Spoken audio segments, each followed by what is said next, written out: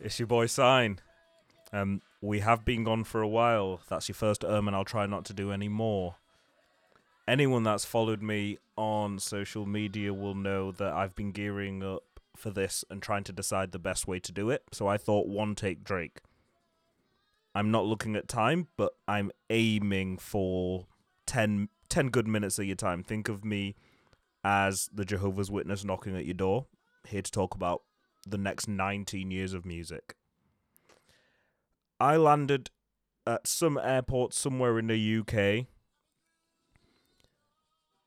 in July 2001. At the time, Sisqó's Return of the Dragon album had been out for 1 year. Anyone who is lucky enough to have seen a picture of that landing knows I was wearing shiny black pleather trousers and a black polo with a yellow stripe.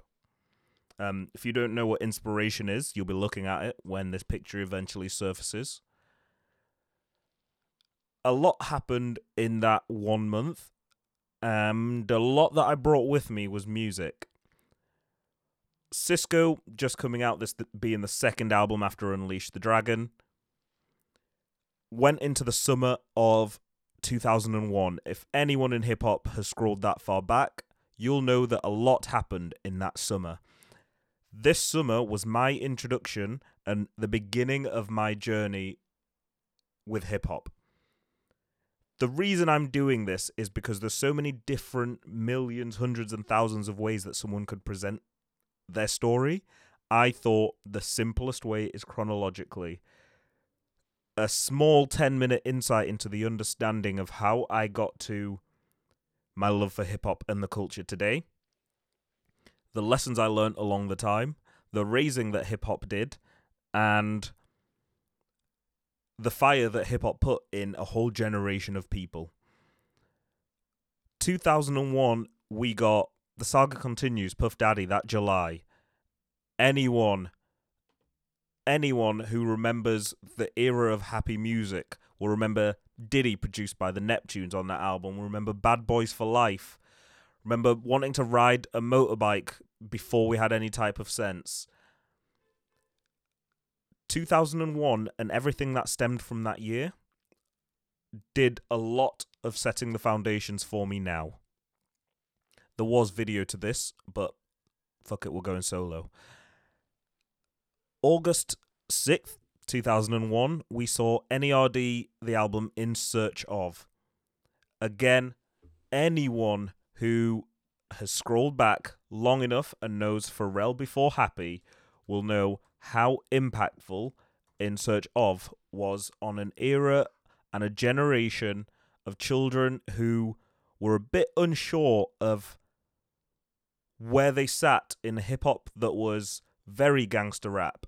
Hip-hop that was very be hard before anything else. Hip-hop that was very baggy jeans and Timbs. This was the year we were allowed to learn how to skateboard, which is a whole story I will go into. This was the year in which we were allowed to ride bikes with our friends. This was the year being the cool bad kids was a cool thing. If you could see the shoulder shimmy happening right now.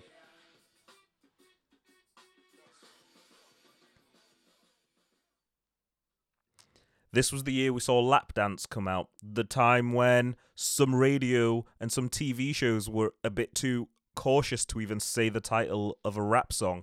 Look where we are now. This was a year in which Blueprint 1 was released. An album which took me years to come to love. This was a year in which I'm scrolling and thinking as I say this, so forgive me. This was a year in which we saw Warren G, The Return of the Regulator, released. Stillmatic by Nas. This was a year in which we saw so many different eras of hip-hop be celebrated. And if this was the year in which you were discovering hip-hop for the first time, albums like The Great Depression by DMX, Tupac's Until the End of Time, Jay-Z, D12, Ja Rule, Nas, Doggy Bag by Bow Wow, Ludacris, Word of Mouth, Juvenile, Project Inglis, and Kiss the Game Goodbye by Jadakiss. You can pull one song from any of those projects and describe a complete era in hip-hop and the origin of a complete era of hip-hop. Behind the scenes with Sign, before all of the shit with Sign, whatever you want to call this, that 10 minutes that sits next to Same 12 Notes podcast on whatever streaming platform you use, this is going to be a small insight into how important rap was to a little African boy who immigrated to the UK 20 years ago and how he became the person he is now. That's honest as shit. I might end this now. Alright, I'll catch you next time. Peace.